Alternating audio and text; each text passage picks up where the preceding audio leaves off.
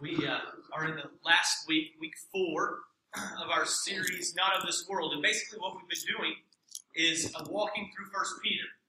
Peter, the Apostle Peter, lived in Rome, and he was looking out on the horizon of culture, just kind of taking, almost like his finger was in the air. And he could feel the waves of culture shifting. And he could see on the horizon that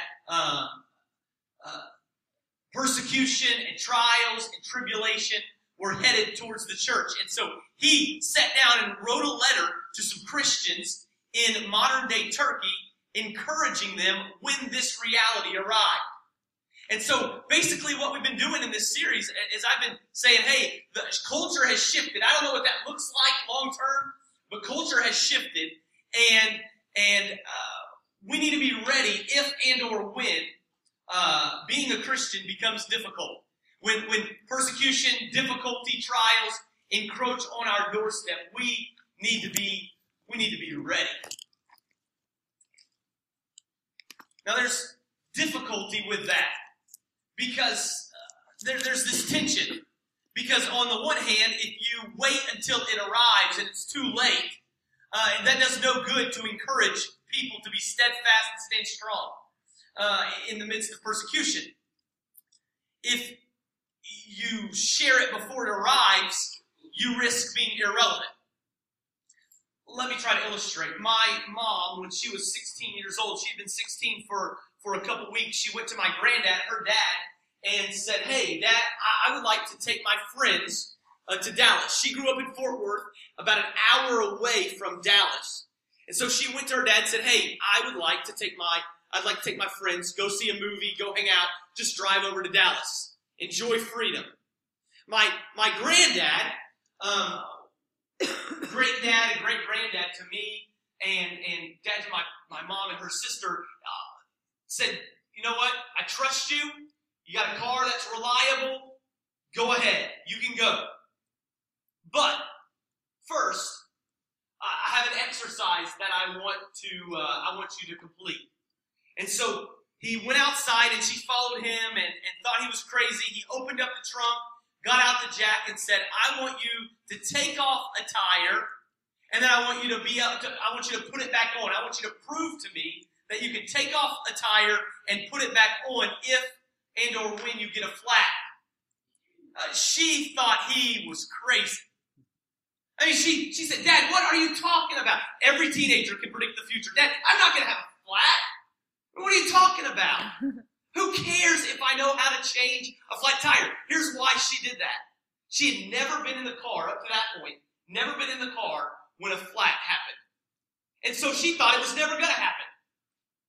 And if that's the case, why do I need to know how to change a tire? My granddad knew otherwise. He had actually been in a car when the tire went flat and knew it was imperative that she be able to change it. It was irrelevant to her, to my mom at 16. The idea of being able to change it, that was completely off her radar, completely irrelevant. But my granddad knew otherwise. I tried to use this with my wife, and she said we have cell phones now. And I get it. But then they didn't have cell phones, and my granddad knew how important it was. And so that's the tension that I've been living in this series for the last 4 weeks. Do you wait until it arrives and then risk being too late, or do you share before it arrives and risk being irrelevant? And so I sided on the side of risking being irrelevant. I landed on the side of risking being irrelevant, being misunderstood. I know that's the case. I know some of you are like, Scott, what are you talking about? And don't misunderstand, I'm not saying that widespread persecution's coming on us anytime soon. That's not my point. But I am saying that culture has changed. Every sociologist agrees. Culture has changed. It's shifted. And no matter what encroaches on our doorstep, no matter what arrives in Southwest Missouri, as believers, I want us to be ready. And so we've been walking through 1 Peter, looking on the horizon of culture, saying something's changed, and we want to be ready for it. And so we've seen that we're exiles here. We don't belong here. And because we don't belong here, the culture is going to look at us and go, there's something strange about you. And strange, different is to not like, or is to marginalize, is to discount, is to push to the fringes. So we've been experiencing that, and we've looked at that over the last few weeks. This morning, as we try to tie a bow on this series, I just want to answer one question. One question is this: what is God up to when difficulties, trials, tribulations, and persecutions come our way?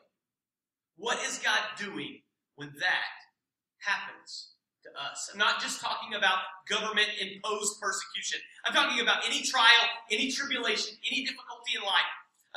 For the sake of Christ, we're going to see in a minute. Not because we're dumb or foolish or act like idiots. That's not what I'm talking about. I'm talking about for the sake of Christ. What's God up to when we face persecution, trials, and tribulations? Peter answers that question in 1 Peter chapter 4. So as you're turning there, it's okay to keep your eyes open. I'm going to pray for us as you turn there. If not, it's going to be on the screen. You can find it on your phone. I'm going to pray for us as we open God's Word. Father, we believe that your Word is exactly the same as if you were sitting up here speaking to us. And so, Father, I pray that that reality would grip us this morning, challenge us, and change us. We're not just reading from some book, some generic, general book with good ideas. We are reading the very words of the one who created us and created this world, and longs to have a relationship with us.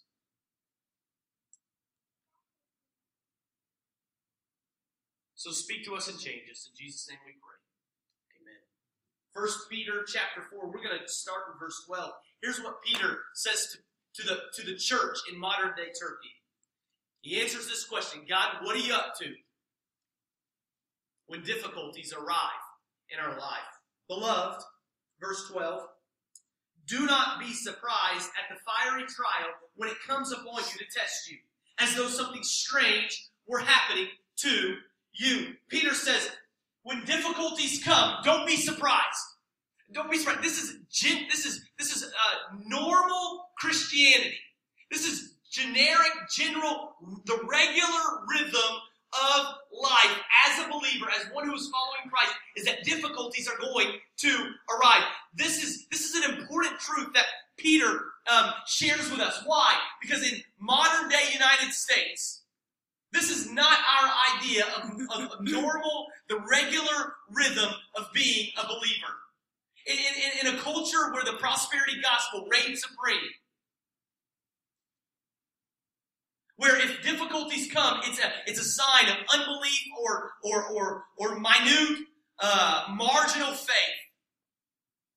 This is not believed in our culture. And Peter shouts through the halls of history, normal Christianity, the regular rhythm of Christianity, is that trials and tribulations are going to come your way. Difficulty will regularly be encroaching on your doorstep.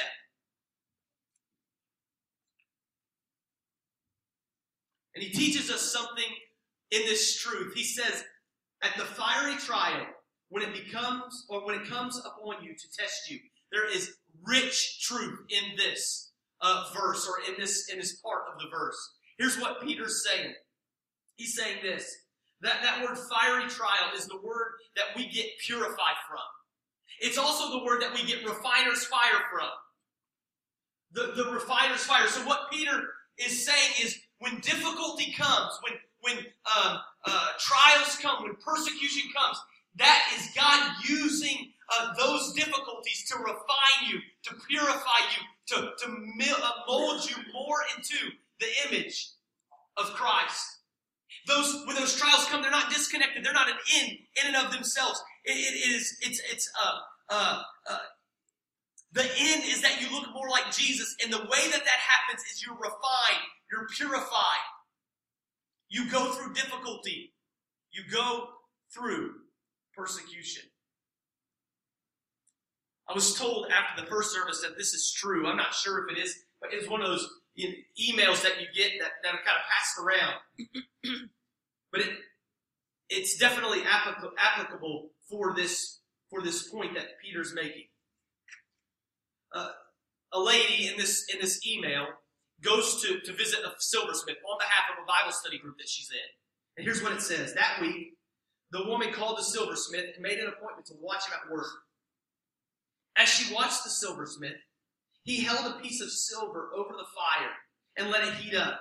He explained that in refining silver, one needed to hold the silver in the middle of the fire where the flames were the hottest, so that all the impurities were burned out of it. She asked the silversmith if it was true that he had to sit in front of the fire the whole time the silver was being refined. The man answered that, yes, that was true. But not only did he have to sit there holding the silver, but he had to keep his eye on the silver the entire time it was in the fire. If the silver was left a moment too long in the flames, it would be destroyed. The woman sat silent for a moment. Then she asked the silversmith, well, how do you know when the silver is fully refined? When all the impurities are out of it? He smiled and he answered, oh, that's the easy part. It's when I see my image in it. Peter is sharing with us through the inspiration of the Holy Spirit that when persecution and difficulty and trials and tribulations come, that's the process that God is using to refine us, to mold us, to make us more into the image of His Son. That's the process, the regular process that God uses. Why? Because as one pastor I like to listen to says, our hearts are idol makers. Our hearts are idol makers. We regularly build and make idols and put them at the center of our life. And then, unbeknownst to ourselves sometimes, we worship it. And so God sends trials and tribulations into our life to reveal that idol and then to show how it is wholly inadequate to save us and to be there to last in the middle of difficulty. When life gets most difficult, when life gets hardest, that thing, whatever it is at the center of our heart that we build up is inadequate for us. It becomes a terrible God for us. And we regularly put these idols, we regularly make these idols, we regularly build these idols and place them on the center of our life and worship it, sometimes unbeknownst to ourselves. For me, that's comfort. I love comfort. I don't need extravagance, but I love comfort. When it's hot outside, I want the air conditioner to work. And I want it to be comfortable inside. I hate pain because I love comfort. And God He regularly refines this idol that I make out of my life. Regularly refines it. Because I make this idol, I put it at the center of my life, and I worship it, sometimes unbeknownst to myself.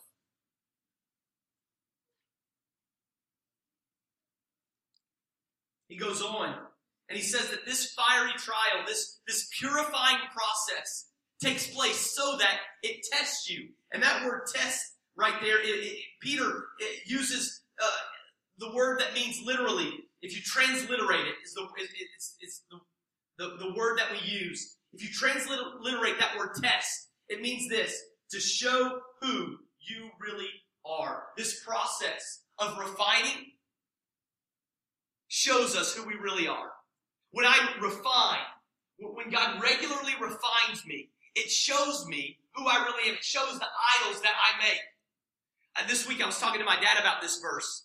And I shared with him that word, to show you who you really are. And he said, oh man, when I was in Thailand, I was on the beach. We went to visit my brother in Thailand this past summer. They were on the beach. And these salesmen will walk up and down the beach trying to sell pearls to the tourists there. And they're so cheap that you think that they're counterfeit, that they're fake. And I don't know what pearls go for, but my dad said they're very, very cheap. And so these tourists didn't believe these salesmen when they said the price for the pearls, and they insisted that they were real. So the salesman came up with a plan. They take a little plate, they put the pearls in the plate, and then they will set the pearls on fire. And any fake ones, if they are there, or any of the string, anything except for the real pearls, will be taken up by the flames. The only thing that lasts are the real pearls. The fire proved what was real, showed what they really were. Anything fake, anything counterfeit was consumed. But the pearls remained. The fire proved that the pearls were real. This morning, I don't know what idol that you make, that you set on the center or in the center of your heart is. Maybe for you it's like me, it's comfort. Or maybe it's a multitude of things. Maybe it's family for you. I mean, a good thing that we idolize, that we turn into an idol, that we put on the center of our life, and we worship it, sometimes unbeknownst to ourselves. And God refines it. He allows a child to rebel, or He calls a child away, to move away from you or from us. Or a parent has to move away because of their job. And God uses that difficulty. He uses that refining process. He uses that trial to show that a good thing has been turned into the ultimate thing. And He takes it away for our good and for His glory. Maybe it's prestige and you lose your platform to show that a good thing has been turned into an ultimate thing. And God takes it away to show that it is wholly inadequate to have at the center of your life. Maybe in our culture, I've seen this more and more. Maybe it's sex. And it's been something that God has given to us for good has been turned into ultimate. And He allows sickness to come into your life, and He takes that away to prove that it is wholly inadequate to be at the center of your life to worship. I don't know what it is.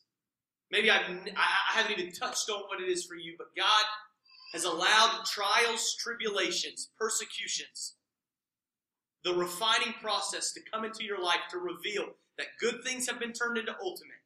Idols have been erected and placed at the center of your life. When difficulties come, they are wholly inadequate. And by His grace, He takes the throne of our heart in its place. And the way that happens is through refinement, through the refiner's fire, through trials, difficulties, and persecution. I would go so far as to say that in the same way that metal can never be refined until it goes through the fire, impurities can never be removed until it goes through the refiner's fire. In the same way that is true, I would be so bold as to say that you cannot have a deep, abiding relationship with Christ unless you've been through the fire. Unless you've had difficulties and trials and tribulations come your way. I've probably told this story before. But my dad was a pastor growing up. I didn't even tell this in the first hour. My dad was a pastor growing up. From the time I was born till he's still one today. But he was living in Oklahoma. He was at a church there in Oklahoma, and there was a pastor change. It was a large church of several thousand, and there was a change in the senior pastor. And the senior pastor came in and made it known to the leaders there that he was going to bring in his own staff. And my dad was one of the first rounds to be told to leave. And some of the other pastors had churches that they could go right to. My dad was not one of them. And he spent about 2 years cutting grass. Now, I'm not talking about, has a grass cutting business. I'm talking about the teenager that helps the guy with the grass cutting business. And my dad did that for 2 years with a family. All of our savings eaten up. I remember stories of where we would go out and there'd be $100 in the mailbox, and that would pay the one bill that they didn't have the money to pay. And for 2 years, my parents lived like this. And I was Grayson's age. I was in 3rd grade, my son's age. And I vividly remember those 2 years. That refining time in my parents' life. And I will tell you, if it were not, if my parents' faith had not been strong, if they had not been faithful during those 2 years, there is no way I would be where I am today. I would probably be a statistic. Because it's easy to go to church when you're paid to go there. But when you're cutting grass all through the week, and you still, making more right at minimum wage, and you still talk to your kids about how good God is, how much He loves us, how He provides for us, how He's a good Father, even when all the circumstances around say otherwise, that leaves an indelible mark on your kids. It did on me. And I guarantee you, if it had been easy for my parents, or they had not been faithful in the refiner's fire, there's no way I would be where I am today. God uses the refiner's fire to show where idols are being made and being built in your life. And He has the grace and the mercy to send difficulty so that they're removed. Because they are completely and totally inadequate to have at the center of our life. They always break down. He doesn't end there. He keeps going. Verse 13.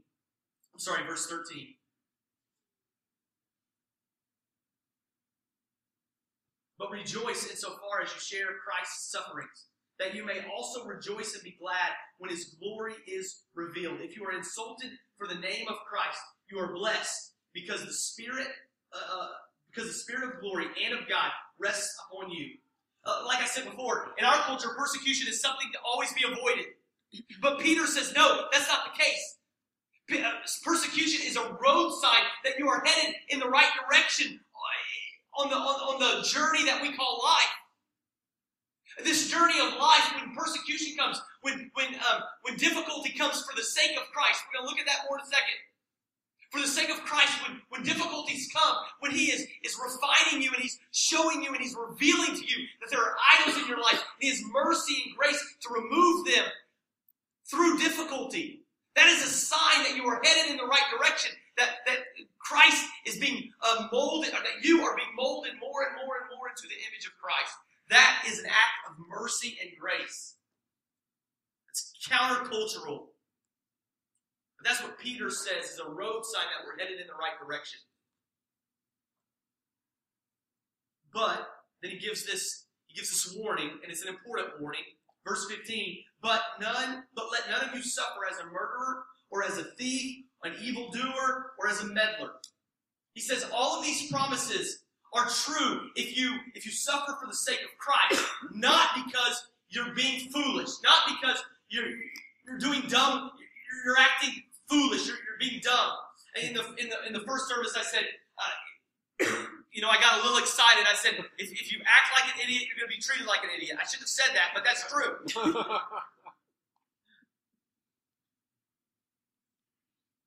He says, we suffer for the sake of Christ, not because we're being foolish.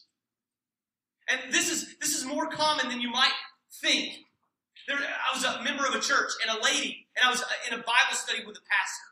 And the lady, a lady in the church came and said, hey, I've been persecuted for Christ, and I want to rejoice in that. And he said, tell me the story. She said, well, I went to work for this guy, and he knew that I was a Christian. He was okay with that.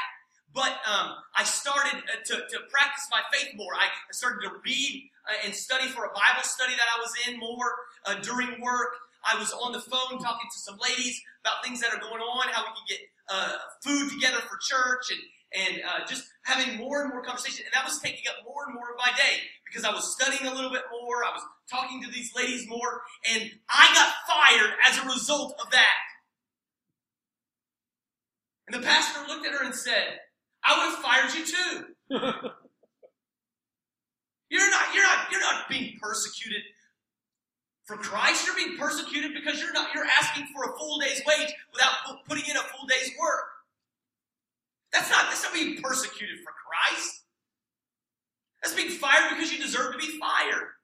Don't pin this on being a Christian. Don't pin this persecution on Christ when you're not acting like it. I can give you a dozen examples. One more.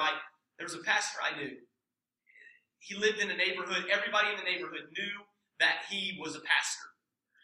And one day he was looking at his front yard, and he saw the neighbor let the dog out to do his business or her business on the front yard of this pastor's house. He went outside, confronted the neighbor.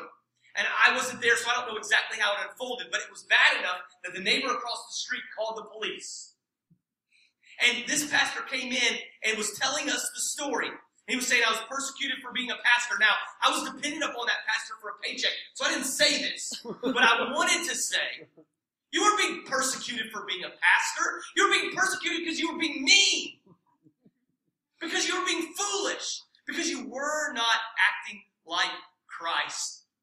Peter says, you're blessed if you are persecuted for the sake of Christ. Not because you're a meddler, not because you're sticking your nose in places it doesn't belong. You're not being persecuted for Christ when you're being a murderer or an evildoer, when you're breaking the law. It says you're blessed when you're persecuted for the sake of Christ. Here's what he's saying. He's saying as believers, as those who follow a different value system from the culture, there are going to be times when you are compassionate, when you are humble, when you are winsome, when you are considerate, that just because your values are different, that you're going to bump up against people in culture, and they're going to persecute you for it. That is the circumstance that you are blessed.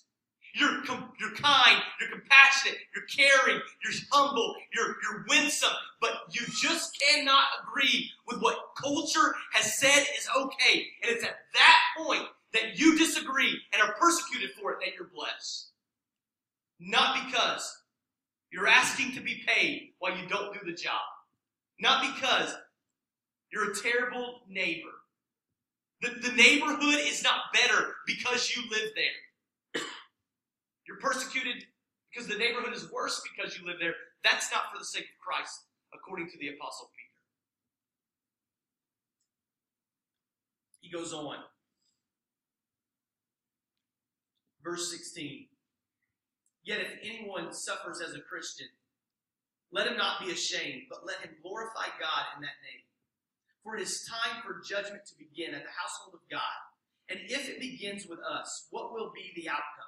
For those who do not obey the gospel of God. Here's what he's saying. There was this belief going on at that time that thought when trials and tribulations come, when difficulties come, and that it's going to start inside the church. Peter seems to be agreeing with this, but he actually takes it a step further. He says, when persecution comes, when you're being kind, considerate, compassionate, winsome, and persecution, difficulties, trials come for the sake of Christ, when you're marginalized, when you're made fun of, when you're pushed to the fringes of culture, what I want you to do is I want you to look to Judgment Day. And Judgment Day is the time, it is the moment when every wrong is made right.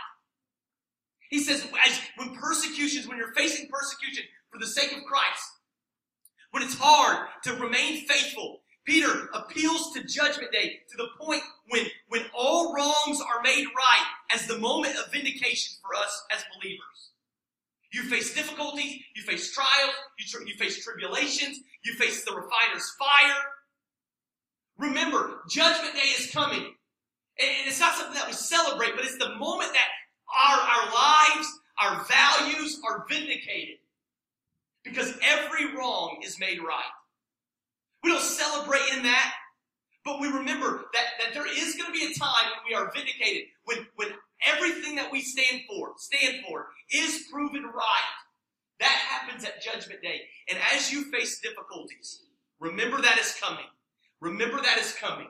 Remember that is coming. As sure as the sun will rise tomorrow, Judgment Day is coming. And you, believer, you follower of Christ, you will be vindicated. Remember it's coming. Closes it out this way. And if the righteous is scarcely saved, what will become of the ungodly and the sinner? Therefore, here's how you suffer well. Let those who suffer according to God's will entrust their souls to a faithful Creator while doing good. That word, entrust, it means to take something of great value and give it to somebody else and believe that they will take care of it. That word trust that Peter uses here, it has this idea that I'm taking something of great value and I'm giving it to the care of someone else, and I believe that they will take care of it as well as I would. And Peter is saying the thing that is of most value to us as believers, or at least should be, is our soul. It's the thing that goes on forever. It never dies.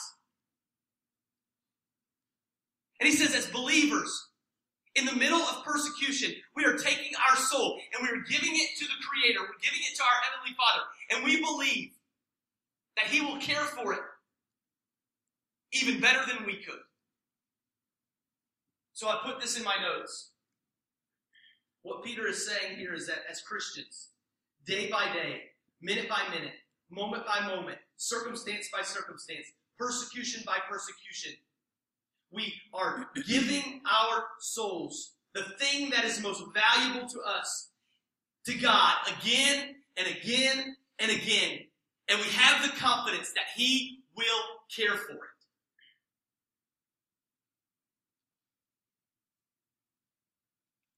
And when that is a reality, that God will care for our life better than even we could care for ourselves, when that is a reality, we go out and we live well.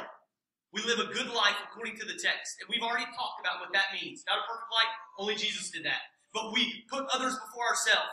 We are humble, we're winsome, we're compassionate, we care for orphans, we care for widows. The world looks at us and says, I don't understand you, but I think I might want to be a part of you.